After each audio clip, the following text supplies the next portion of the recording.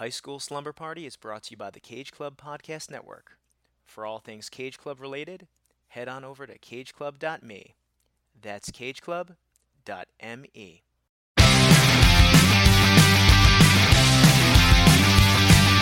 School is out and it's Friday night. I'm all wrapped up and I feel alright. Hello out to Malibu. This is all we wanna do. I'm at the high school, baby, young, young. I'm at the high school, baby, young, young. I'm at the high school, baby, young, young. I'm at the high school.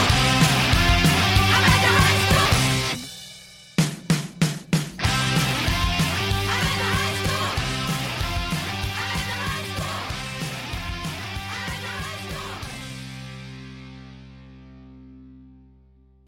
Welcome! Those of you possessed by demons, principals with hooks for hands, best friends forever. Oh, and an extra special shout out to you indie rock bands out there looking to make it big by making a deal with the devil. This is High School Slumber Party, the podcast where me and some friends look back at our teenage years through the lens of some iconic high school-centric films. I'm Brian Rodriguez, and the party's at my place this evening. But first, your sophomore year of school is still in session, and we got some homework we need to chat about. This was your assignment, and I would like to see the results. 1 week before Halloween, guys. I hope you got your costumes.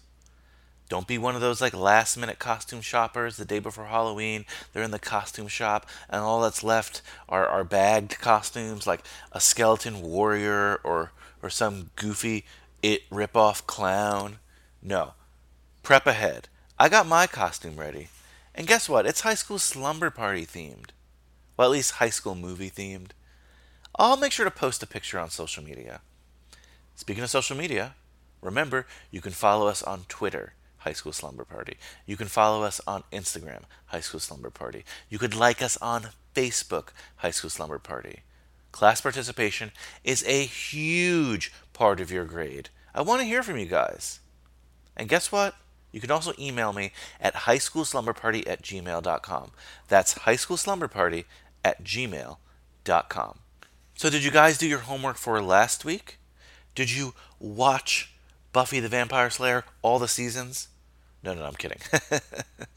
Of course, we talked about the movie Buffy the Vampire Slayer last week, and my guest was one of my favorite guests.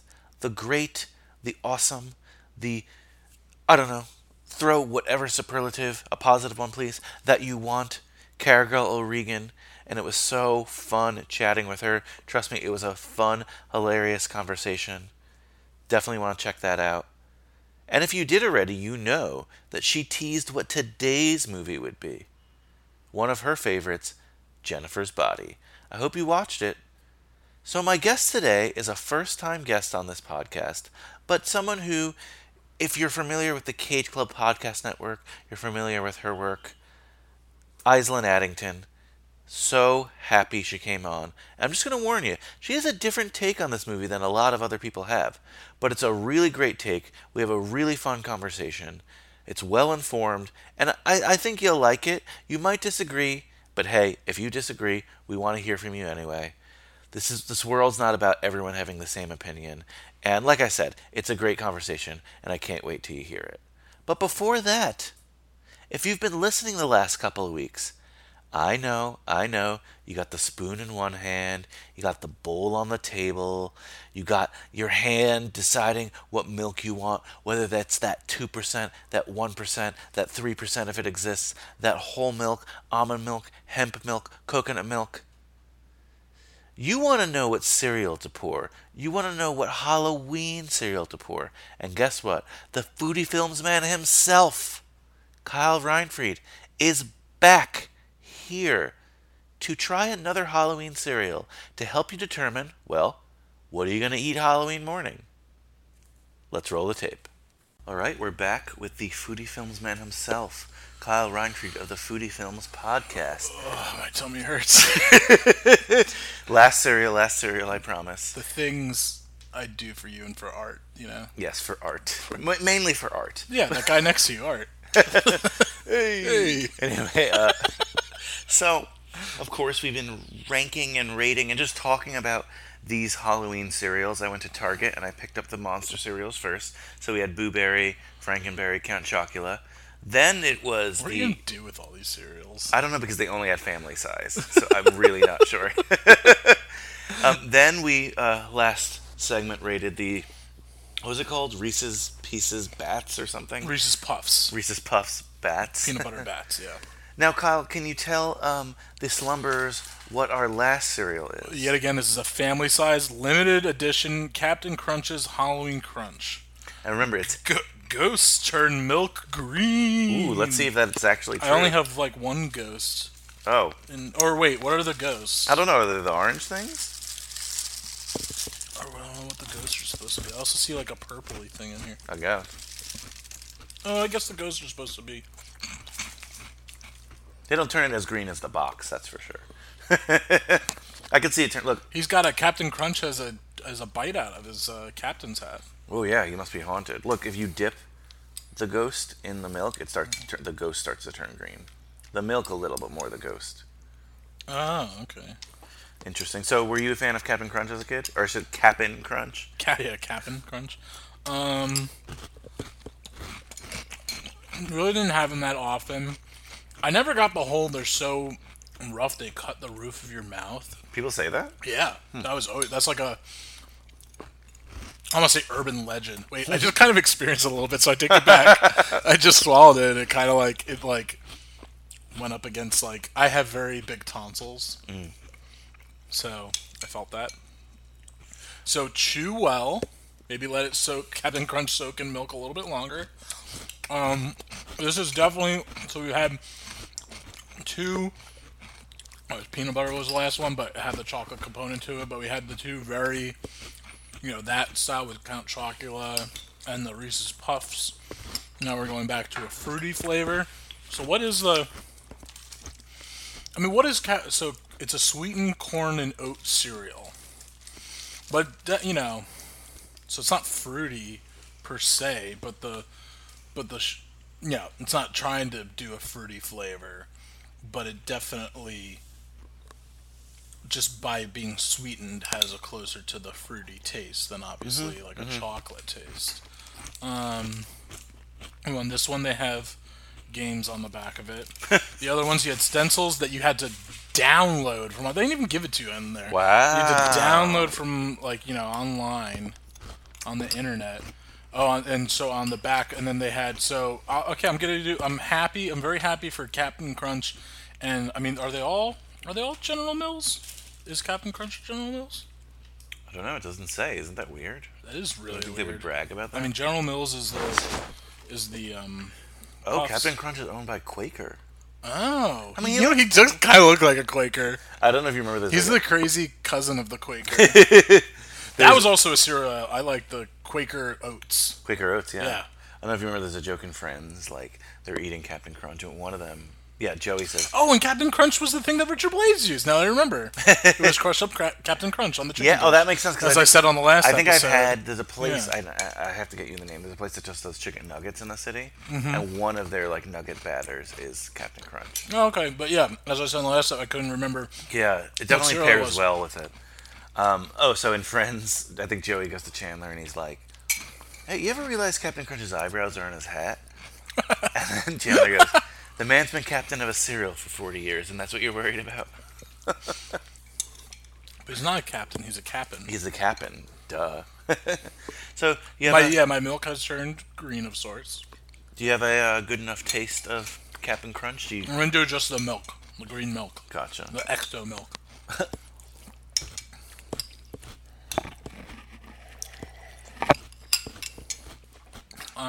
Yeah, it's nice. Yeah, since I guess it doesn't necessarily have a flavor that it's attempting. Even it's just a sweeter milk that I'm eating through it. So,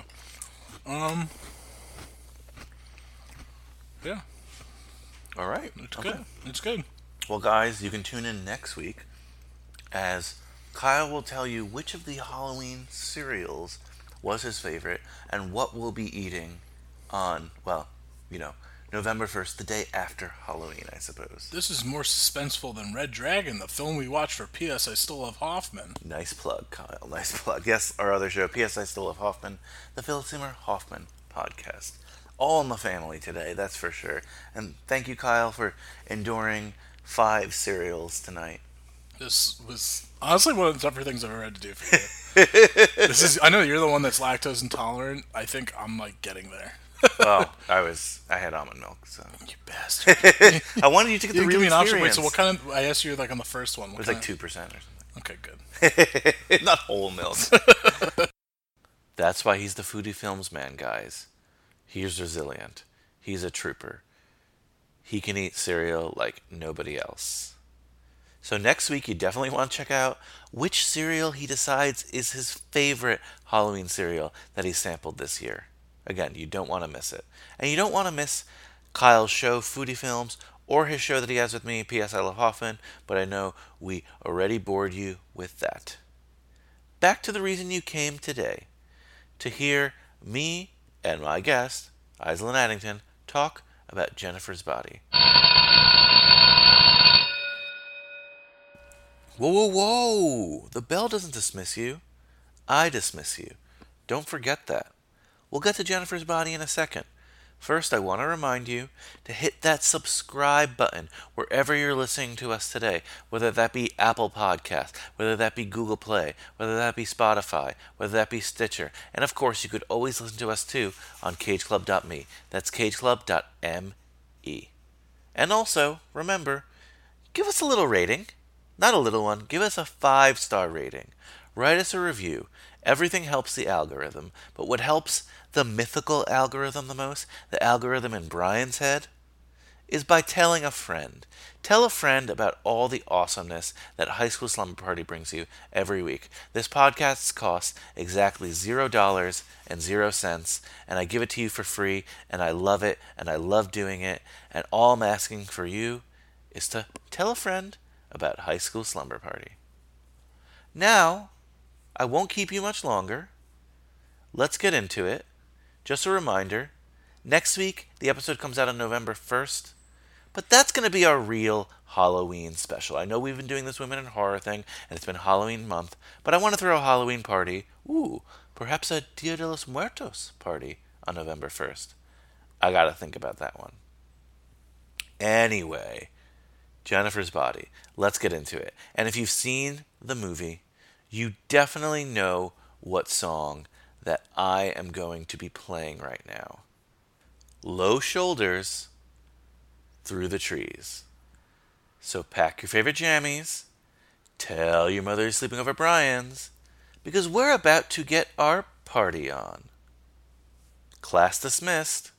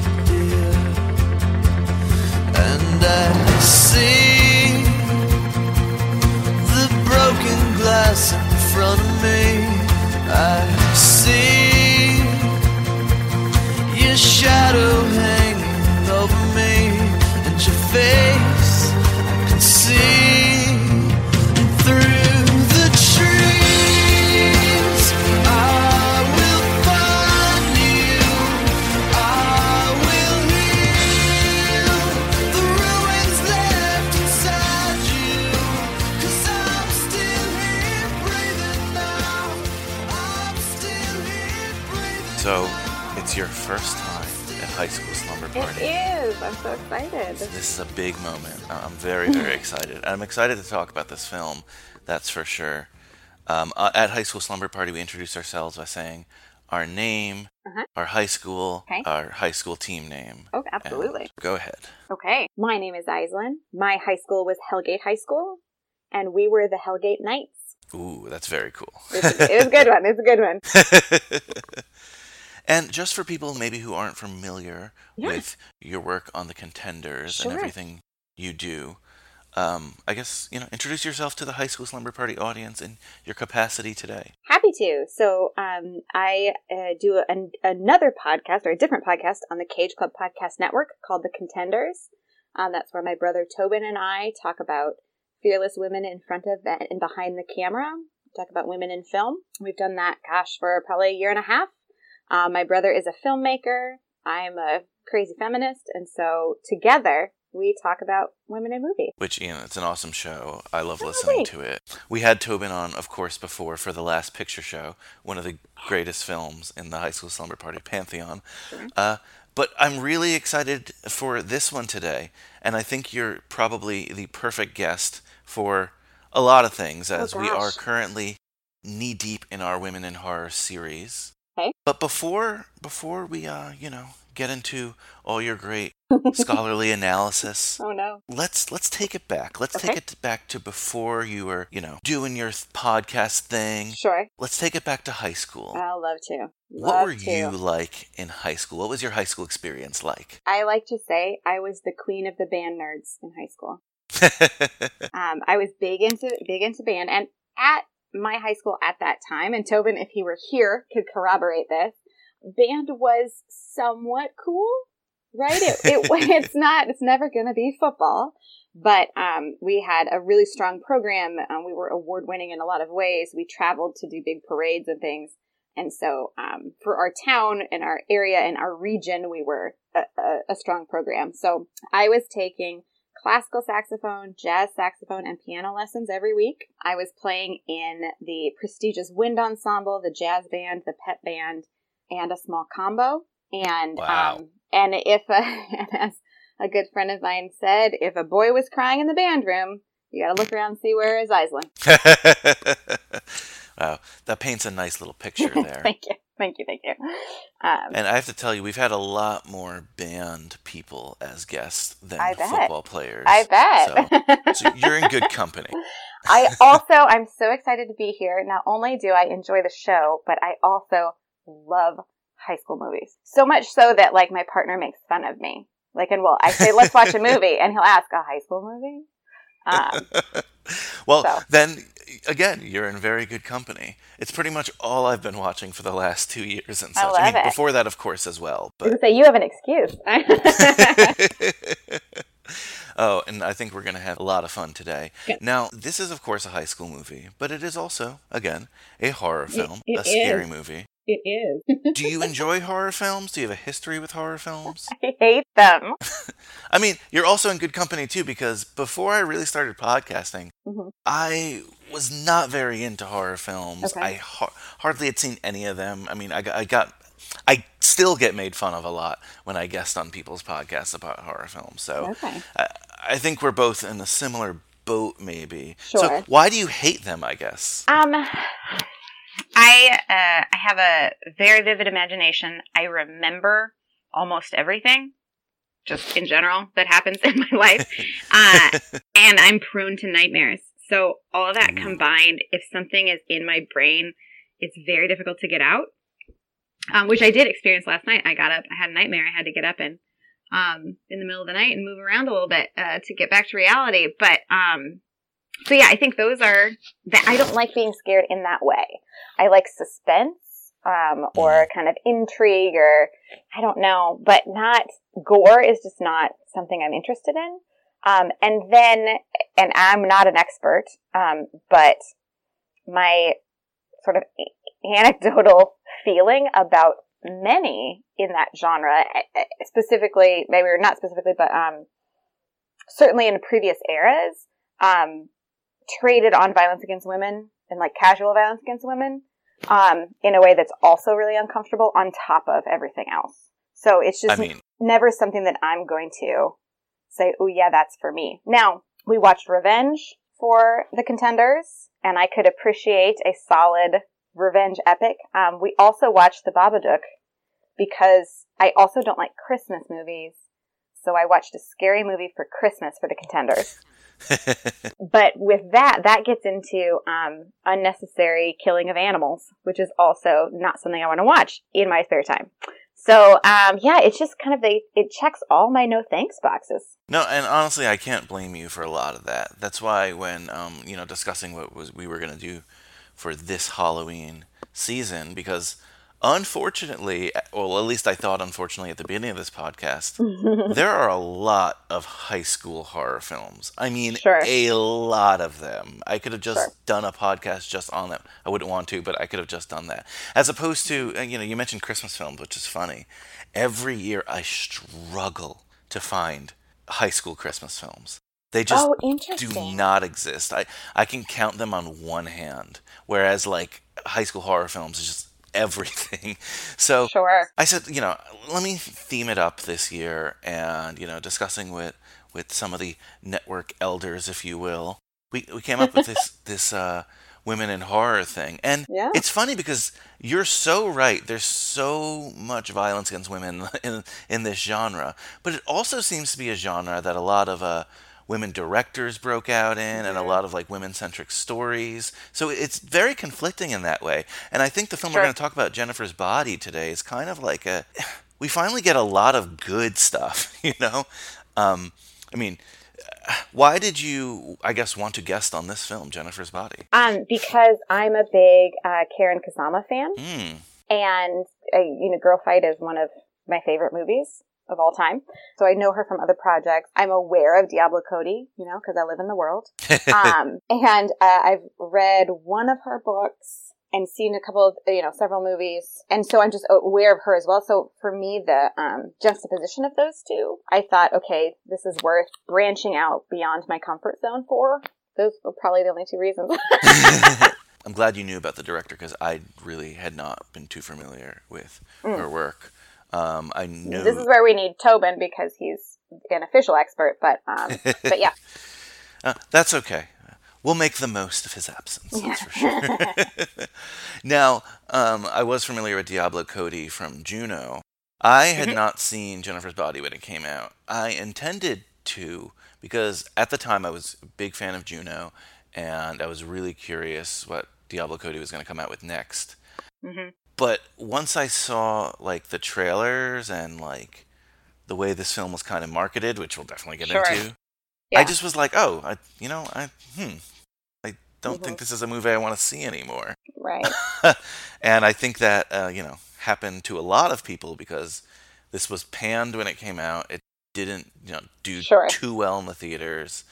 But now, lately, it's been getting re-examined a lot, and it's starting to like gain a lot of positive buzz. I think it was recently, what year was it? 2009. So yeah, so this is the 10th anniversary. 10 so we've been years, seeing a lot of like panels with the director and some of the actors, and some now really positive stuff is coming out from Jennifer's Body. So I can't wait to. No pun intended. I can't wait to dissect it. But every week I read the back of the DVD cover, the back of the VHS cover, and when I was writing this back of the DVD cover down, I'm like, oh my god, right here we're gonna see the problem with the marketing of this film. So here goes. And again, not my words, guys. Back of the DVD cover. Sexy temptress Megan Fox is hotter than hell as Jennifer. A gorgeous, seductive cheerleader who takes evil at a whole new level after she's possessed by a sinister demon. Steamy action and gore galore ensue as the male student body succumbs to Jennifer's insatiable appetite for human flesh. Now it's up to her best friend to stop Jennifer's reign of terror before it's too late. Yeah. Those are some words strung together. I was like, what? And there's a lot, I would say, when you said, oh, there's a lot good here, I did make a face over here in my little office. I think there are components of this that are really interesting. I don't think they're executed in a way that kind of does any service to the ideas or the actors in a lot of ways. And then certainly the marketing and the way it's pitched and the way the trailer's cut together just take us down like the worst common denominator path of all of it, right? Why is, I don't know. I mean, just even the way that, okay, she's possessed by a demon, but let's focus on that. Like, that was a ritual sacrifice gone wrong. There's nothing about the men who did this to her in anything anywhere. And we're not talking about the actual movie yet, but I have complaints about all that as well, in terms of what their story. No, well, not satisfied. Well, I can't wait to hear it. Again, this isn't my genre. Sure. I feel like we've moved in a better direction here, but of course, again, this movie is not perfect. Just some production notes. This was named after the band Hole song, Jennifer's Body. And in the words of Diablo Cody, after Juno, she wanted to do something a little bit different. And so these are her words. Director Karen Kusama and I are both outspoken feminists. We wanted to subvert the classic horror model of women being terrorized. I want to write roles that service women. I want to tell stories from a female perspective. I want to create good parts for actresses where they're not just accessories to men. I look forward to her doing that. But if I wrote the back cover of this, it would be, this is a cautionary tale about an abusive friendship full of gaslighting and blackmail. And, it's just, before she's possessed by a demon, she's a terrible friend. Yeah. Right? Yeah. And I don't, and her expressions of sexuality completely aside, like, anytime the two of them were having any sort of conversation, it was textbook red flag abusive relationship the entire time. So that to me is what this movie is about. And I got out of it and I was like, okay, certainly there are tropes that it turns on its head a little bit, but they also gruesomely, penetratively kill Megan Fox 3 times in this movie. Yeah, that definitely So what if that is subversive and what is that is different? And when, you know what I mean? Like, I don't. Sorry, Diablo. I don't think you hit all that on this one. So also, I love one last thing, and I'll let you talk. The dialogue is something I love in Juno, and it's very particular and stylized. The banter in this does not age well at all. That was actually going to be one of my questions. The one thing that this was really praised by the critics for at the time was the dialogue.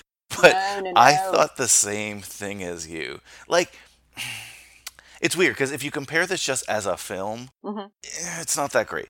But if you compare it in the horror genre, I've noticed by going back a lot of them do tend to have really dated dialogue. But the thing is, I didn't live through I guess I lived briefly through the 80s, but I wasn't that conscious. But I didn't live through the 70s. Like, that dialogue is just, like, funny in a relic kind of way to me. I lived through 2007, obviously. Right. So, like, I was like, whoa, this is a lot of references in one sentence. but also just, I think, charmless, because there's offensive, things in it too, which I understand at the time maybe weren't offensive, but I don't think it's not enough for me to just say, oh, well, at that time it wasn't, whatever. There are other things that haven't aged well, but have a charm to them. So, I would put Juno in that category. I was thinking about other high school things because of coming here. And so, like, Clueless, for example, no one really talks like that. And then they did for a minute in the 90s. I did have a small Clueless glossary for a while. But there's charm to that. Or, you know what I mean? This just seemed like, what is the weird way where I can say this thing? And so the audience has to catch up and figure out what I'm talking about. But is also just constantly, someone is always the target of it. You know what I mean? Yeah. Anytime Jennifer opened her mouth, there was a target. Now, full disclosure. Yeah. Since I've started this podcast, I have not seen Juno because I am very afraid of the dialogue. So Sure. In a similar way, because I really liked it at the time, and I'm afraid to not like it. So we'll tackle it one day on this podcast, but sure. Well, and I mean, fair. I haven't seen it that recently either, but I've seen it probably 15 times total. So you would think at one point it would turn on me if it was going to be real rough. But... Yeah, I mean, this is something that, 100% though, stuck out this time and really kind of distracted me. Again, especially Jennifer's dialogue. Of course, Jennifer's played by Megan Fox. She is. Now, again, she's come out a lot lately, speaking as if she, a lot of people too were saying that the misunderstood marketing was around her, Right. Diablo Cody always, she said, wanted Megan Fox, so she was super happy when it worked out. Now, probably the most disgusting or weird fact from the marketing that I got was that, of course, the studio hired an all-male marketing team, and one of their suggestions was for Megan Fox to do live chats on amateur porn sites to promote the film, and I was like, oh my goodness. Luckily, the director nixed that. But that's just a small window into what the studio saw in this film. Absolutely, when you say that, I think, okay, yes, what did the humans or potentially the men who were looking at this film, what did they take from it? And it's that. So even if you're, I work at a university and we talk a lot about your intention, but you're also responsible for your impact, right? So a lot of people say, well, I didn't mean to say that, or that wasn't what I didn't intend to insult you. But you are responsible for both. So even if your intention was to make a female-centered film that subverts the blah, blah, blah, blah, blah, blah, blah, the impact is still your responsibility. And so the impact is still objectifying young women, making them make out for no reason, and then stabbing them repeatedly is what I get from it. But of course, this is different in some ways than the majority of horror movies. But I am also not a horror movie expert, so I'm not going to be good at speaking to how it's better and giving it that credit that I do believe it deserves some credit in that kind of sphere. But just as a film, ooh. So again, safe to say you're not on the new Jennifer's Body bandwagon. I'm not, but I did write down one line of dialogue that I enjoyed very much. And that was when Jennifer and Needy are talking in the hallway of the school and talking about one boy in particular. And Jennifer says, "My dick is bigger than his." And I really liked that. And I will start to use that. But.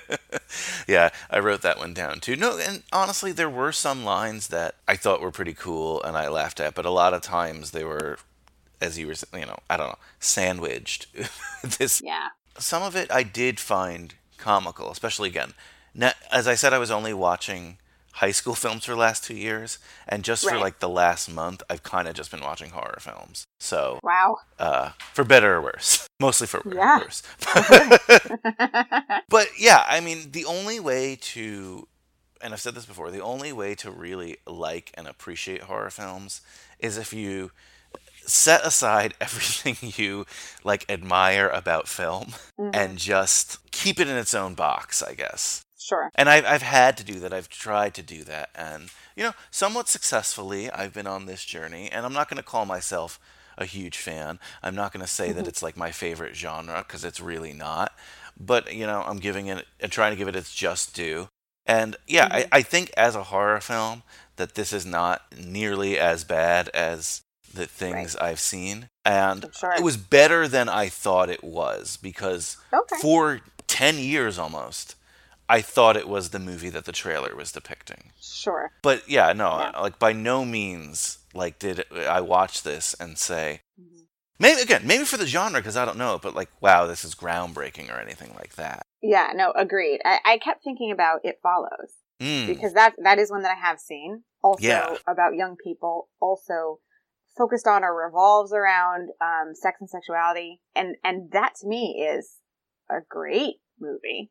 Really interesting, and it led to a lot of conversation. And so I have that as, and that is more recent, but I have that as a kind of point in the genre. I think the most interesting and the most subversive and all that is the stuff that happens during the closing credits.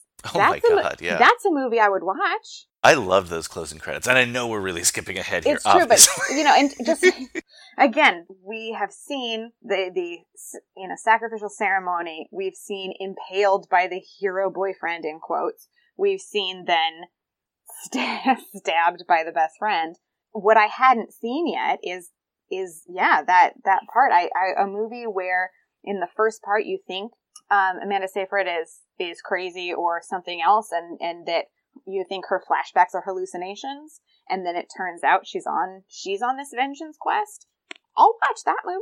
That's great. It's really funny because I wrote down, like, I wonder if this movie, if it had done well, would this be like the sequel, or is Jennifer's Body just the prequel to like Needy's story? Right. Because I know I was just about to like maybe shut it off. I'm like, wait, this is getting interesting. Well, yeah, because I had written down in my notes, I was like, and nothing happens to the band? Are you fucking kidding me? But it's not even in the movie. So people could have gotten up and left. And so I do think I'll give Diablo Cody credit for some of that, right? She had that in her story. That was part of what she was trying to do. But as it went from an idea to a product, it just got, put through the patriarchy meat grinder, and it comes out as this, muddled mess. Yeah, I mean, that's totally fair.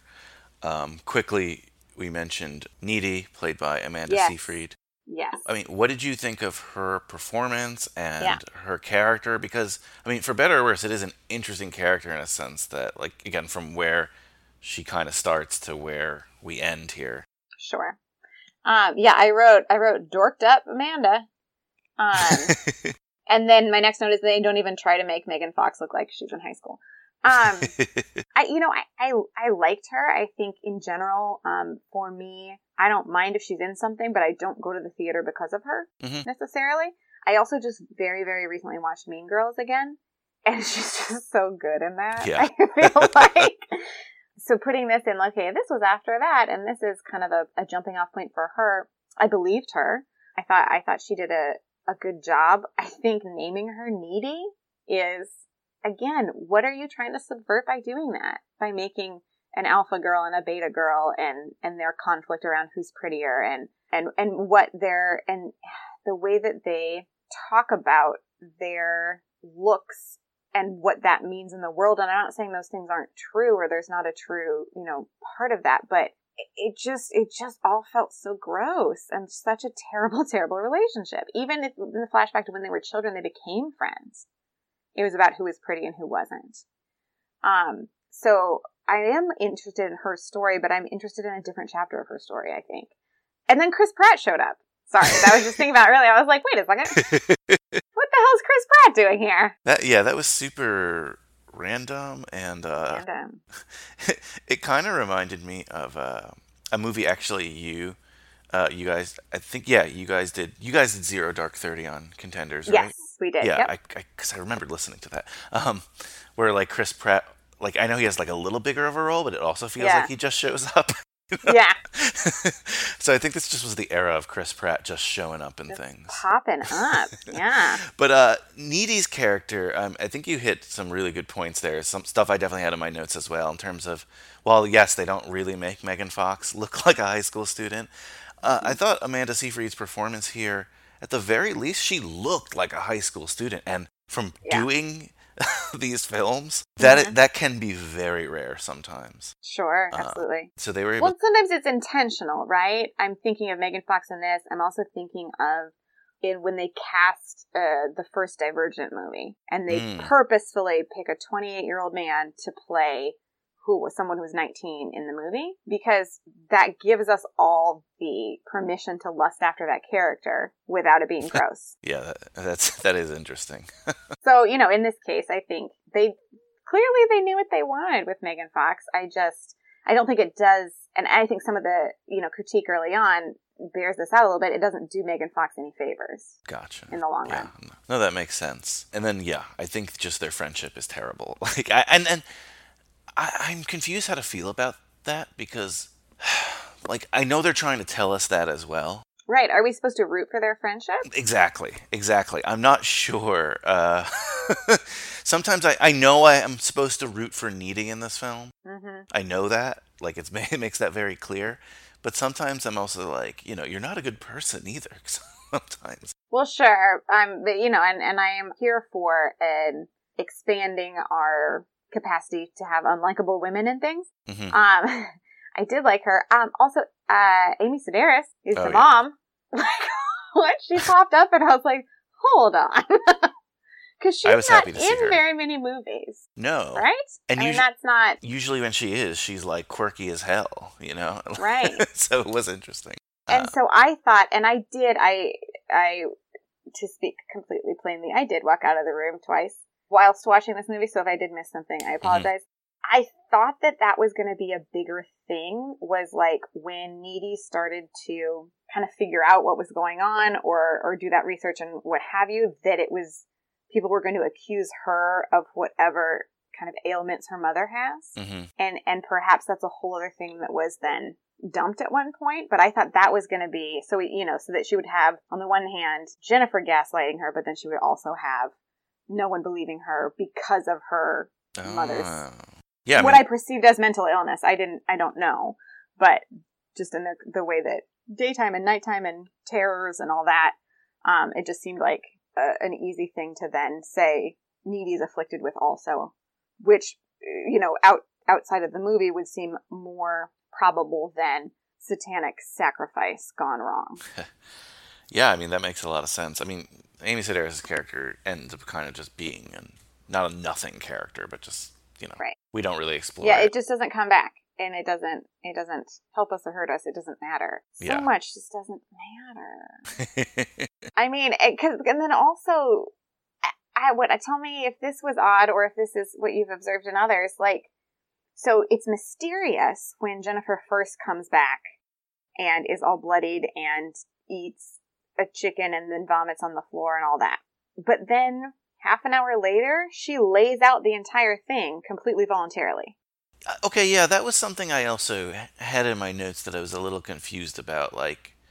I didn't know at the beginning when she became more demonish, I guess, mm-hmm. if she was aware of it, right. In werewolf lore or whatever, they don't even know when they wake up, or some of them do. I don't know, but you know what I mean. Yeah. So then, suddenly she's like, "Oh, I knew the whole time," and I was like, "Does that really jive with what we saw before?" It's I don't know. I think if we're trying to give it some more, credit to make sense, it seemed like, as I understand the mythology laid out for us, that the demon, in the case of Jennifer, the demon is then inside her, also unnecessarily sexual, and takes over at some time, which that could be an allegory for our perception of male sexuality as well. But again, I'm not here to just turn it all into a textbook. But so it could be that she is simply a passenger at that point. Mm. But then she is, when I say manipulative, I don't mean it with judgment. I'm just trying to describe it. The way of getting young men alone and cornering them and in order to attack, that seems to be Jennifer. So it's hard to, versus the demon that is out of control and doesn't respond and all that. So I don't know, although in that scene where she's laying out everything that happened to her, she's proud of her demon powers, right? Yeah. It's like, I heal, I can do this, I'm beautiful and whatever. So it seems like she embraces that relationship. And then, again, it's funny that we're going to probably devote a lot of time here to talking about mm-hmm. this, post-credit thing, or, the end here. Because it's the only good part. But when Needy, I guess, finally gets these powers, she mm-hmm. seems completely conscious of it. Right. And so that is what is much more interesting to me. Although she's also a victim in that she was bitten by a demon, mm-hmm. which was her friend. It sounded like she didn't say the demon's in me too. She said, I get demon powers. So that kind of a revenge story, it's almost, it's not the same at all, but what it brings to mind a little bit is like a Jessica Jones kind of thing, where you have the powers and then kind of go out into the world vigilante style based on your experience and your values. And so that the origin of Needy as a revenge character, I think is great. It's just the last 3 minutes. So again, I push for a redo where it starts the same way. It starts with her in the mental institution, but they, through therapy and group sessions and whatever, she recounts it as we all think is a hallucination. Mm-hmm. Turns out it's real, and then she goes and fucks up that terrible band, because not only are they sadistic killers, their makeup and music is terrible. The makeup does not match the music, does not match the satanic behavior. And that also bothered me. Was that on purpose, though? Which part? Also, there's no way that band would play that bar. None of it made any sense. I appreciate Adam Brody wanted to stretch and do something out of character for him, which it certainly was, but it wasn't good. I enjoyed his performance because I enjoyed seeing him die, if that makes sense. Sure, but we didn't know if he was for so long. I hated this band. Well, no, I mean, in the end of the day, I hated them. They sacrificed a woman. Yeah. You know what I mean? That is irredeemably grotesque. Now, it was supposed to be based on, Pete Wentz or Joel Madden, I think. Don't do that to Pete Wentz. He's been through enough. Which, again... Also, they aren't satanic. That's the other problem. Right, and I'm not a music expert, but no, I'm pretty sure they're not satanic. Is not satanic, and there's such a subgenre of rape slasher. You know what I mean? There are bands that sing about this stuff. Well, they could have been one of those. I took it as they were trying to say again, I'm not saying I agree with this, but in the music industry, basically to make it, you have to make a deal with the devil. Yeah, make a deal with the devil, like that old joke. And, even the ones you don't think are going to be like that are actually like that. I see. See, that. I did not get that. And that part I kind of jived with. But I totally agree with you. Even that being said, that kind of band would not be playing in that bar to that crowd. Yes, none of it made any sense. Because why did they have to? They could have been a band that was just at the bar. I'm not going to keep trying to fix this movie. I'm done. And that's something when you try to overanalyze the horror. Right, exactly. It doesn't go well. But when I see the band in its totality, God, their song is escaping my mind right now, but I'm sure when I edit this and I look it up, I might even play it in the intro. But it's a very aggressive soundtrack. It's aggressively soundtracked movie, which I feel like a lot of high school movies are, aren't they? Yes, that 100%. And 2, so was Juno in a sense. And there's even a line in here that I thought alluded to Juno. When I think it's Adam Brody when he's you can't, if you're an indie band, you can't get famous unless you're on Letterman or on a movie soundtrack. We come here tonight to sacrifice the body of... What's your name again, Tiffany? My name is Jennifer. Super. We come here tonight to sacrifice the body of Jennifer from Devil's Kettle. Please, please. Please, don't do this. I'll do anything. I'll do anything.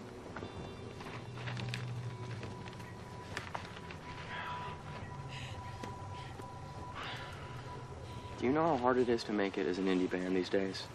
There's so many of us. We're all so cute, and it's if you don't get on Letterman or some retarded soundtrack, you're screwed. Okay? Satan is our only hope.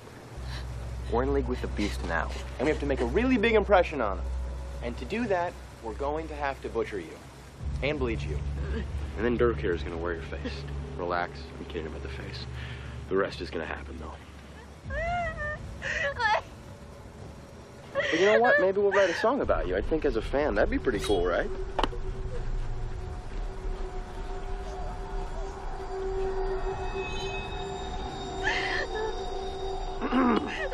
With the deepest malice, we deliver this virgin unto thee. Dude, that is a hot murder weapon. Bowie knife. Bowie. Nice. All right, here we go. It's gonna be gnarly. No, please. No, please. Wait a God. second. I just thought of something. Jenny, you're the girl for me. Now, you don't know me, but you make me so happy. I tried to call you before, but I lost my nerve. I used my imagination, but I was disturbed.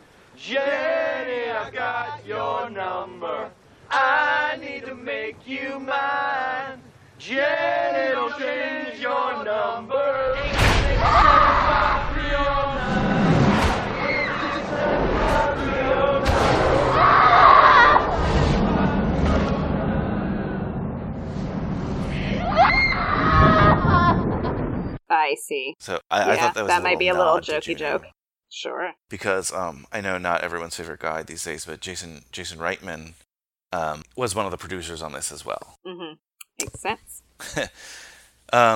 Yeah, so again, that was Adam Brody, and you know, I don't know why. I like seeing Adam Brody in things. I do too, and I think there's a funny little sort of small world of Adam Brody was on an episode of New Girl, and then Megan Fox was the fill-in for Zoe during one of her family leaves. So there was just it's sort of like, well, they've all been in the same loft at one point.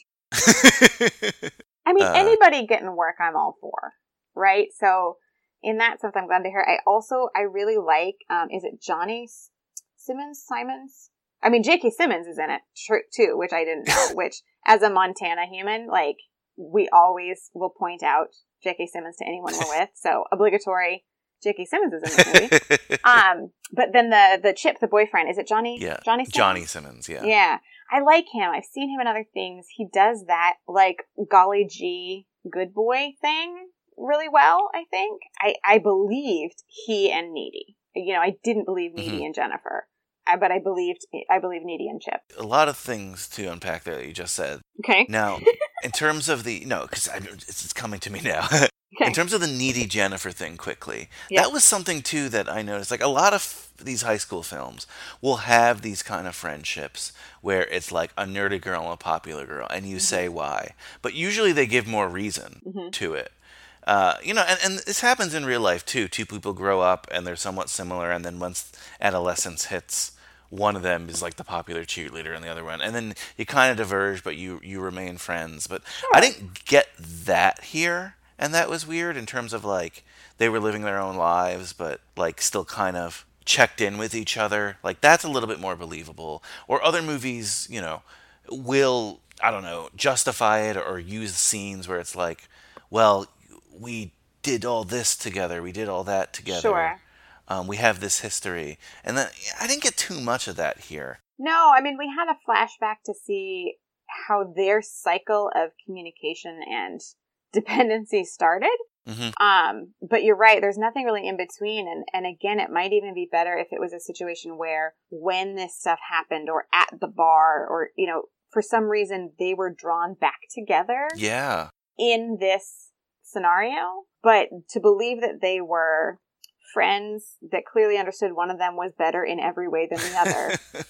And to be so, how could you, in a high school scenario, how could you have a situation where your best friend, in quotes, and your boyfriend clashed so significantly? Like, I don't think that's a, tenable thing for in high school. Don't you think one would have won? Yeah, I mean, that's what, it just was weird like that. It's weird. Now this is a trope. It really is where as we were kind of saying, like two people who maybe were close together drift apart and then a conflict brings them together.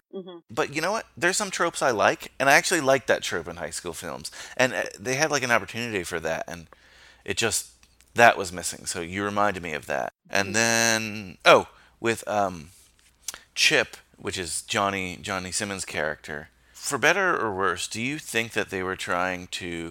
So from reading some articles of Diablo Cody, it seemed like she really wanted to make him kind of like a gender role reversal of what we usually see in these kind of films, and make him just kind of like the dumb significant other that has to be saved. I see. I did not get that. That did not. So again, I think you know, maybe that intention was there. And as we talk more and more about it, I do wonder what did an original script look like, right? Because especially with something like this that became a big studio thing, who knows what was out of either of their, you know, Karen or Diablo's hands by the time we get right to the middle of it. I see that in that Needy has, you know, literally has to save him. I see that now that you say that. But for me, role reversal is simply no longer enough, because that still reinforces a hierarchy and a weighting, WEIGHT, to roles and to traits and to whatever. And I understand this was 2009, but still. So it's kind of like that popular Beyonce song, probably from 2009, the If I Were a Boy song. That some people talked about as like a feminist anthem. And it's like, yeah, but no, because she's leaning on essentialist ideas about like binary men and women to say what she could do. And so that's not, to me, that's just not transcendent. Role reversal is not enough. Long story short, even if that's what they were doing, even if that was successful, that's not enough for me to say this is revolutionary. Very interesting. Sorry. No, I love it. I feel like I'm getting smarter on this podcast. No. This is the cool slumber party. We're learning. Oh my gosh, a slumber party where you talk all night long. Oh, those are the best. Love it. I do love a good slumber party. Yeah, so the Johnny character, I think you're right about that. And one thing, though, that if that was her intention, I was surprised that it was him who killed Jennifer one of the times, like towards the end. Right. When he speared her. Because if you're trying to like, quote unquote, that role reversal character. Exactly. Yeah. Like, no, I agree. Why does that happen? So that was actually one of the things, like, where I was like, oh, okay. And I thought maybe, like, she was just going to laugh it off, and that would be the statement. Me too. But that didn't happen. Yeah, that I thought this is not going to work. And that would also have been interesting. I wonder if then the argument is, well, it takes Needy doing it, because both the times the men tried to kill her, she came back. Fair. But again, that's not enough for this being something to look toward and say, this is a feminist representation of something. You know, there are pieces, and I feel like we're trying to highlight those pieces, but there's so much garbage in the way. I just have trouble. Even in the way that they show Jennifer's body throughout the film. You know? Yeah. The way it is displayed, if you will, is exactly how you would expect it to be. No, I mean, there was nothing, different about that. So yeah, I did write, this is terrible at one point in my notes. I think you're going to upset a lot of people, but that's okay. Am I? Okay. I mean, a lot of people were like, oh, I'm so excited for you to do Jennifer's body. So, and it wouldn't be the first time I sucked the fun out of something. No, I mean, it's all really cool points, and it's all things I had questions about. Sure, and here's the other thing. I'm not speaking for anybody else other than me, and I certainly believe that we can all believe and enact and have feminist values that are different and that focus on different things, with our larger goal being, equity and nonviolence and that kind of stuff. And so this is just my interpretation based on my experience in the world. So I've read today a couple of positive feminist critiques of this film, and there are parts of that I'm like, oh yeah, I see that, and then other parts that I'm like, no, that doesn't do it for me. And that's completely okay. It doesn't have to be one or the other, or that all the women who like this are wrong. That's not what I'm saying. If you love this movie, that's fine. I don't. Were there any scenes in particular that we haven't really touched on that stick out to you, or for better or worse? I mean, certainly the one where they made out with each other stuck out to me. Hi. Hi, Needy, enough with the screaming. You're such a cliche. But we always share your bed when we have slumber parties.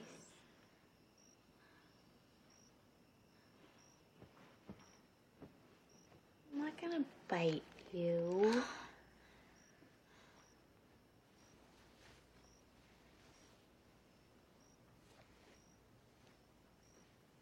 So I want you to hold that t-shirt.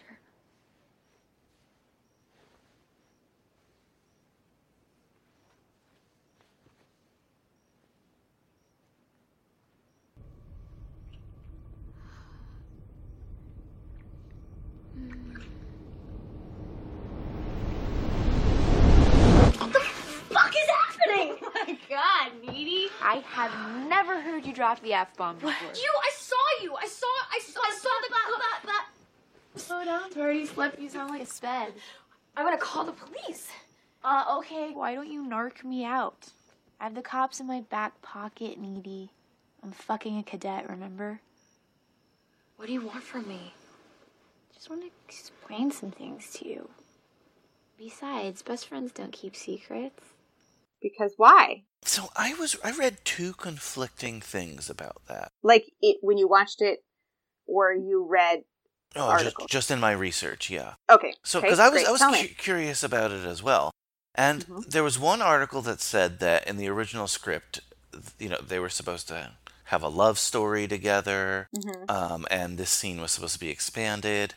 And then I read another article that said that this was one of the last scenes added, that they weren't even supposed to kiss at all. So I don't know who to believe, is my point. Sure. Yeah, and maybe it's, lost in the drafts there. What I didn't like about it, I think that was where some of the kind of blackmail-y threatening aspect of Jennifer came out again. And, she had been manipulative and gaslighty and all that to Needy throughout.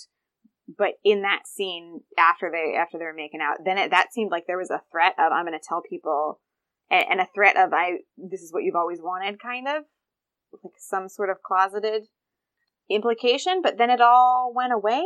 So whatever it was, I don't think it was done well. Yeah, I mean, that's fair, because again, I don't even know which way they were going with that. Yeah. The only other thing I had in my notes that we haven't really talked about, and I think it's worth bringing up how it operates here, because it is a horror trope, is virginity as the key to anything. Yeah. Oh, yeah. Right. That's a good point. So they needed a virgin to accomplish and I don't recall now what they thought they were going to do. They were going to get superpowers. They were going to get something. Well, I think they accomplished what they wanted, because after that they became very famous. So it was like the deal with the devil. But I think if you didn't use a virgin, bad stuff would happen, and that bad stuff. So they didn't care either way. That makes it even worse for me, because it is subversive to say that. I think that because she owns her own sexuality, by that time in her life, and it's her body and it's her, what have you,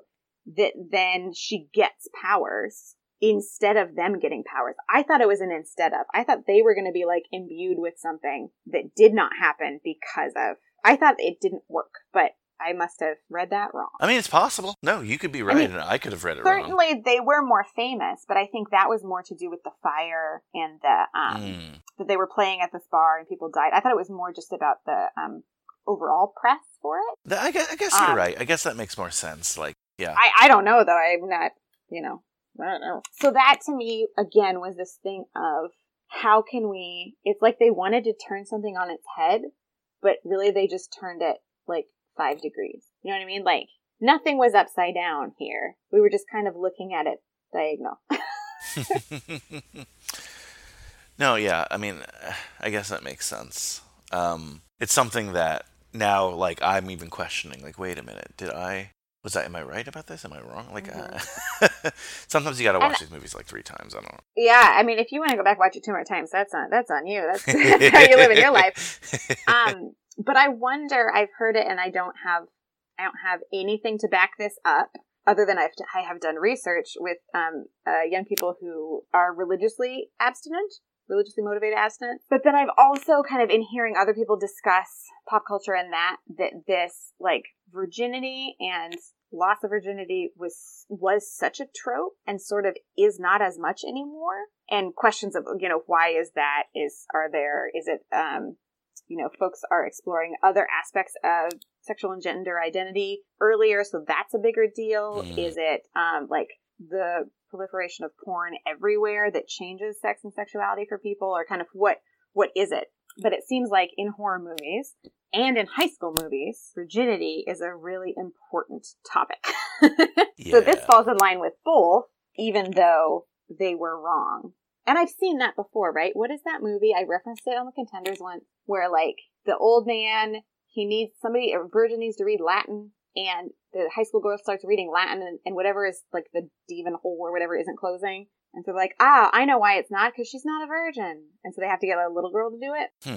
So like that's something, you can cut that out, that's a random aside. But I don't think I've seen so like that we've seen that of what happens when someone has been generous with their sexuality, how that influences or impacts, the rest of the world. And so this just doesn't do enough to shift that for me. Yeah, and no, I mean, that's fair. Just you either die or turn into a demon. This is something, too, that at the beginning when I was doing this podcast, it kind of creeped me out, and sadly I've been a little desensitized to the whole virgin thing in these films. Desensitized to high school virginity? Because it is a weird thing that so many of these films revolve around that. Mm-hmm. Or even if they don't revolve around it, just bring it up and use it either as an insult or as either a character strength or a character flaw. It's just such a very particular part of someone's business that we choose to focus on, which is a different podcast. And I've talked about this, especially early on in this podcast. Like, I guess that just wasn't part of my high school experience. Like, people didn't really put pressure on people like that. So it's always something that in movies I was like, oh, okay. I mean, American Pie is an early film we covered on this podcast, and that whole movie is about that. That's what it is. Well, and then you have much more recently Blockers. Oh, yeah. Which I enjoyed. And I think some of the things that they do really do update kind of that story. And it's not so sort of male conquest focused, which would be one of my American Pie comments. Yeah, actually, yeah. Blockers, I did enjoy that. I can't wait to go for that. I mean, yeah, it's amazing, though, to me, like, again, how much positive press this film is getting. If you just do a quick Google search, I guess because of the anniversary, but in the last, couple of weeks, most of the things are positive, like in terms why it took 10 years for Jennifer's Body to get any respect. Sure. Jennifer's Body deserves a needy sequel right now, which I might agree with. But which that part does, yeah. So in reading, and I didn't read all of any of this, but I Googled Jennifer's Body feminist just to see what kind of the conversation was. And some of it where the headline is something like that is more about the industry and kind of what a flop does to a male director versus a female director. And who gets to make more movies and who gets to take more chances.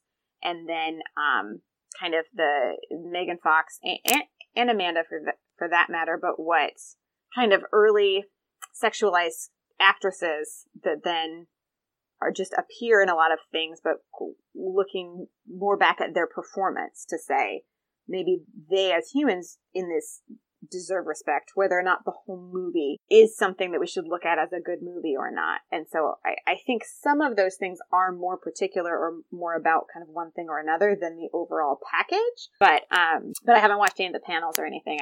Now I'm interested. I would like to hear what some of the behind the camera people sort of have to say in looking back and the process, because it sounds like, there were a lot of influences and folks that had money attached that had some things to say and maybe changed their vision. Yeah, I mean, no, as I skim through right now as you're speaking, I definitely see what you're saying. A lot of it is about that. There's even an article about the band, so maybe you'd be interested in that. It's on Billboard. The story of Low Shoulder from Jennifer's Body, the funniest and most disturbing fictional indie rock band ever. Probably. Absolutely. I'm going to give that one a look here in a minute. Yeah, I'll probably read that after we finish. That does sound interesting. It is cool, though, to just be talking about a movie, though, that's like, just at least for better or worse, there's dialogue around it now. Yes, for sure. Yeah, I mean, I don't know if there's anything else in the film in particular. Obviously, there's a lot of scenes. I mean, random stuff. Did you enjoy the effects, at least? I mean, no, because I'm not a gore person. And then I had trouble, my sort of last note is that Colin Gray, Gallagher is his last name. Oh, yes. The, gothy weirdo kid. Emo kid, as they referred to him, the emo kid. He's a very important figure in Veronica Mars. Oh, really? And so, oh, yes. And so that took me very much out of his particular, part of the story. But so this movie was full of surprise not cameos, but like surprise day players, if you will, for me. Because with the Pratts and the Sedaris and the Simmons and and Gallagher, it's just a lot. Wait, what was the movie? Now, I don't know why I'm forgetting. Oh, Whiplash, where J.K. Simmons won the Oscar for. Won the Oscar for. Now, in the short film version of that, Johnny Simmons is actually Miles Teller's role. Oh, really? And I just remembered that. That's funny. I'll have to watch that. That's interesting. Huh. Maybe, I don't think they shared a scene. Did they? They might have shared a scene because he was the principal. I'm not sure, but wait. Okay, did I miss something too? I wrote this down. Did he always have that? Hook? Okay. At that point in the movie, I was no longer writing a lot down. I was like, I wondered that as well. So I'm glad to know I'm not the only one who wondered. Yeah, I was like, did I miss something? I mean, we both might have. Who knows? Yeah. Who knows? I found that while talking about these horror films, like with people who really, really love them and really, really love horror films, I'll have these questions like that. And I'll be talking to someone who's seen the film 10 times, and they'll be like, yeah, I'm not sure. I never thought about that. No, it's, what we can, turn away from if we want to. Okay, so this film on Rotten Tomatoes got 44% by the critics, 34% by the audience. Now, a lot of that supposedly is changing now today. But on High School Slumber Party, we rate our films by giving a letter grade, because that's what high schools do. So, what letter grade will you be giving Jennifer's Body today? I'm so sorry. I'm going to give it a D. A D? Wow. Yeah, it's not a passing grade. I'm gonna give it, I'm gonna give it a little bit of benefit of the doubt. I did enjoy some moments of it. It was not my thing, but I gave it a solid C. Okay, that's good. So that's passing. Yes. Couple other things we do on High School Slumber Party.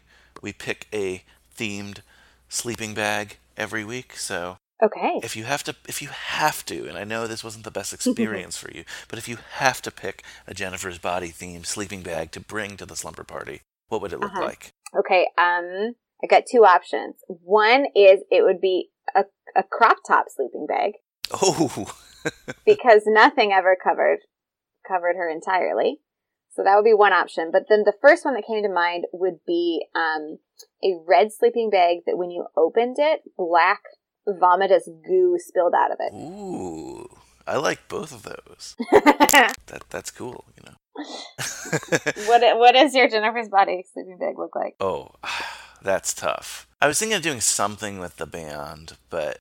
Oh, yeah. A low shoulder sleeping bag. Yeah, like something that you would like, you know how the Spice Girls used to have like marketed stuff or like bands like that. Oh, like, yeah. Something marketed low shoulder in that kind of way. Gross. I just pictured like a cartoon maybe version of like Adam Brody or something like. That's what I was thinking about. Now, the next thing is we call rent 2 movies, get 1 free. So if you and I are having this slumber party and we decided to rent Jennifer's Body, what 2 other movies would you have picked out at Blockbuster today? I mean, again, and it could be anyone's. It doesn't have to be things that this reminded you of. That's a great question. Because I'm not a fan of scary movies, I would probably bookend it with 2 other ones that were not scary. Makes sense. Makes sense. So that when we go to sleep, it's out of my brain. So I would start with something fun and silly. What should we do? Well, I mean, we could stick with some virginity. We could start with Blockers. Nice. Because we just mentioned it, so it's in my mind. and then do Jennifer's Body, and then end with my favorite film based on my favorite book, which is also high school, and I find both tragic and comforting, which is what I would need after this movie, Perks of Being a Wallflower. Oh, cool. That's a fun night. I mean, not, in a way. It's heavy. It's a heavy night. It's a heavy night, yes. It has a little bit of everything. And I like how you specified the order. I'm going to make my that's very important. Do that more often, because that makes a lot of sense. I hadn't thought about it till now, but order is very important. What would you rent? You already rented them for me. I don't know. Oh, gotcha. You don't need to. Okay. I usually don't pick, but then when someone asks me, I'm like, you know what? I feel like picking. What would I rent? Let's see. Probably Juno, just to because sure. I need to see it. Then finish with Tully and just make it a Sure. Diablo Cody night. maybe do a full Diablo Cody night, or maybe a J.K. Simmons night. Oh, even better. Who knows? But either way, it would be a fun night. I'm not sure if I would do horror on this. Gotcha. One thing too that I was interested in, I guess, realizing this time, I had not realized that she was a demon in Jennifer's body, or like some people list it as a succubus. I'm using air quotes. Yes. Mm-hmm. Now, 'cause I don't know why. I guess I should have known that. I thought she was like either like a vampire or a zombie. So I was glad that was clarified in this watch. This is, I think, not my first ever, but my first demon movie on High School Slumber Party so far. We'll cover some more, but that was an interesting tidbit too, that's for sure. Let me see if there was anything else, or then so I'm not kicking myself. Oh, we get a dance in this film. I like films that end in dances. 25% of them, I feel like high school films have some sort of dance. Have a dance. Any moments of the dance that stuck out at you? I know she had an interesting dress. I did not understand her dress or her hair. Yeah. Because the rest of the film was not dated in that way, and I didn't understand the dance to be. I didn't know if it was something like, well, that's what her mom would do, and again, we don't know enough more about the mom to understand.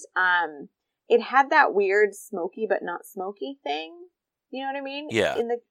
That I don't remember dances being. They certainly are in movies, though. Yeah, they are. I thought it was an, interesting twist. That Low Shoulder was playing the dance. Yeah. Because then that made me think, are they coming back for something? But then that wasn't really realized. Yeah. Like, have they discovered that she's still alive and they're coming back? Like, I don't know. Well. So, in the end, they die, so I'm happy. In the end, they die. The thing about the dress, I felt a little bit, I don't know, maybe one of our slumberers will point it out for me, but I felt a little inadequate, because I thought that, hey, this is probably a reference to a high school movie, and I can't think of it. Because you're right, the dress was so different from everything else that I thought it might be a reference, but I can't put my finger on it at all. Interesting. Well, I'll be curious to see if somebody. And one of the lines I wrote down before that, when Chip is like confirming that they're going to go to the dance together, he asks her, like, did you make a reservation at the Cheesecake Factory? And I did laugh at that, and I thought I love it. That was probably something I would have done in high school as well. That sounds great. Other than that, no real other. Nothing else I have to really say about Jennifer's Body. Anything else on your end? No, I think I've exhausted it.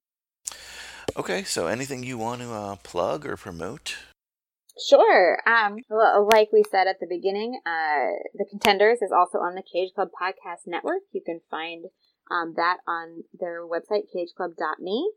We have a catalog of, I think, 40-ish episodes, and we're doing once a month. At the moment, our last episode was Pitch Perfect 2. Ooh. And coming up, we're going to talk about the Amazon film Late Night. Oh, cool. With Mindy Kaling and Emma Thompson. Yeah. That should be fun. So, there's been a lot of films that both of our shows have done. Like Dumplin', and off the top of my head, that's the one I think about. She's the Man? I haven't done that yet, but like... No, that did Wistful Thinking? Yeah, I think She's the Man. When I do it, I think I'll be the fourth person on the Cage Club Podcast Network who's done it. That's coming up, so don't worry about that. If you're on a road trip, look through, see where we double and triple up, and then just listen to all the different takes on it. Yeah, and there'll be some for sure. Like Lady Bird's another one that I know we're obviously going to do on this podcast. Oh, we both did Whip It. That was the other one I was thinking of. So, a lot of cool stuff, and, I love what's going on with Contenders, and thank you so much for stopping by High School Slumber Party. Thank you so much for inviting me to the Slumber Party. We'd love to have you on again sometime soon. What a pleasure having Aislinn on. And that was a really, really fun episode. Again, I don't expect all of you to agree with that take. I know a lot of you out there are Jennifer's Bodies fans, and I want to hear from you. If you disagree, fine. Let's have an intelligent debate. And honestly, I'm not up against doing a movie again. So if we have an episode that's maybe a different take on Jennifer's Body, I'm all for it. I want to hear everyone's opinions. And hey, did you hear her? She really likes high school movies. That means she's got really good taste, first of all. And it also means I'm going to bother her a bunch more times to get her back on this podcast. So next week is our final installment, at least for now, of our Women in Horror series. The film is called Tragedy Girls. Sometimes I just feel like nothing I do matters. Like I'm not special. We only got one retweet today from your mom. Sad. We were just wondering if maybe you could give our blog a shout out. A shout out from me would be a little off brand. I have 15,000 followers. You know what that means? A community like this? More to the left. His heart's more to the left. You're just hitting bone, dude. I'm trying. Mr. High is trending. I really hope nothing bad happened to him. It's like poof. He vanished, right? Anybody could be next. Even you. You can find more information on our Tragedy Girls Twitter page. Your brains, my charisma. You can do anything. Quick soundbite from the Tragedy Girls. OMG, I can't even with this right now. Are you afraid that the killer will target you because of your infamous blog? We will not take any more shit from this serial killer. I'm so scared right now. Look amazing. Jeez. Michaela? Shit. Damn it, okay. I'm sorry. Stay in character. Phone's off, but it's a matter of life and death. You bitches are crazy.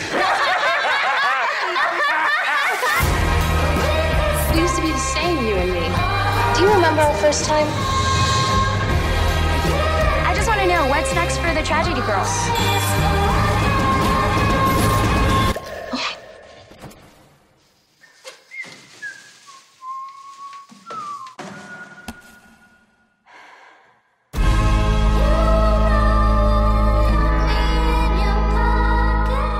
What happened there? Nothing. Is that blood? Heavy flow day. I don't know if that's not how that works, right? And our guests next week, two of my favorites. Well, we have Joey Lewandowski, the Godfather himself. He's the one who picked the movie. So if you don't like it, you can blame him. And if you love it, you can thank him. You can find him at social media. Soul popped like everywhere. And also Cage Club and all the other things. Trust me, he's findable. But watch the movie first before you make your opinion. And our other guest is, of course, we haven't had her on for a while, Jordan Pullen Clark. And we had her on for 8th grade, and she was part of the whole Wistful Thinking crossover as well for Grease. And I can't wait to get those two together to, talk about this film. It's a film I haven't seen, so really, really excited. And that's your homework, guys. Of course, I'm not going to really check this one, but if you can get John Cusack to unblock us on Twitter, that would be really nice. Social media, I told you already. Like, follow, subscribe, share. Listen to all the other great podcasts on the Cage Club Podcast Network. Did I say codcast? Like a fish? Huh. That's going in my Good Ideas book. Codcast. Anyway, I leave you with, let's see. Oh, how about the song from Hole called Jennifer's Body that inspired the title to this film? Later, dudes.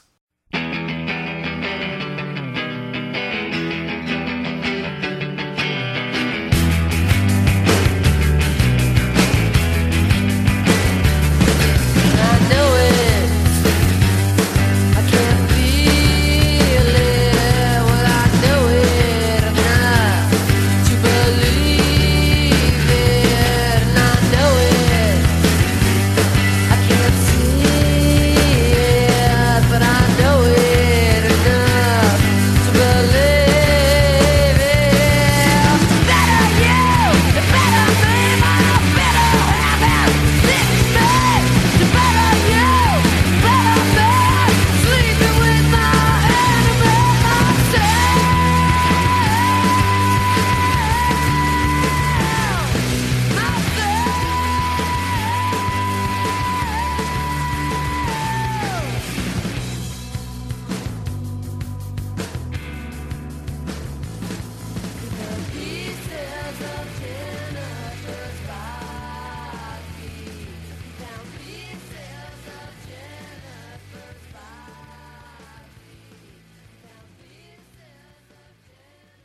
You're still here?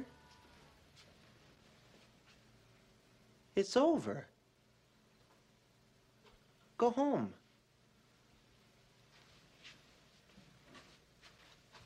Go.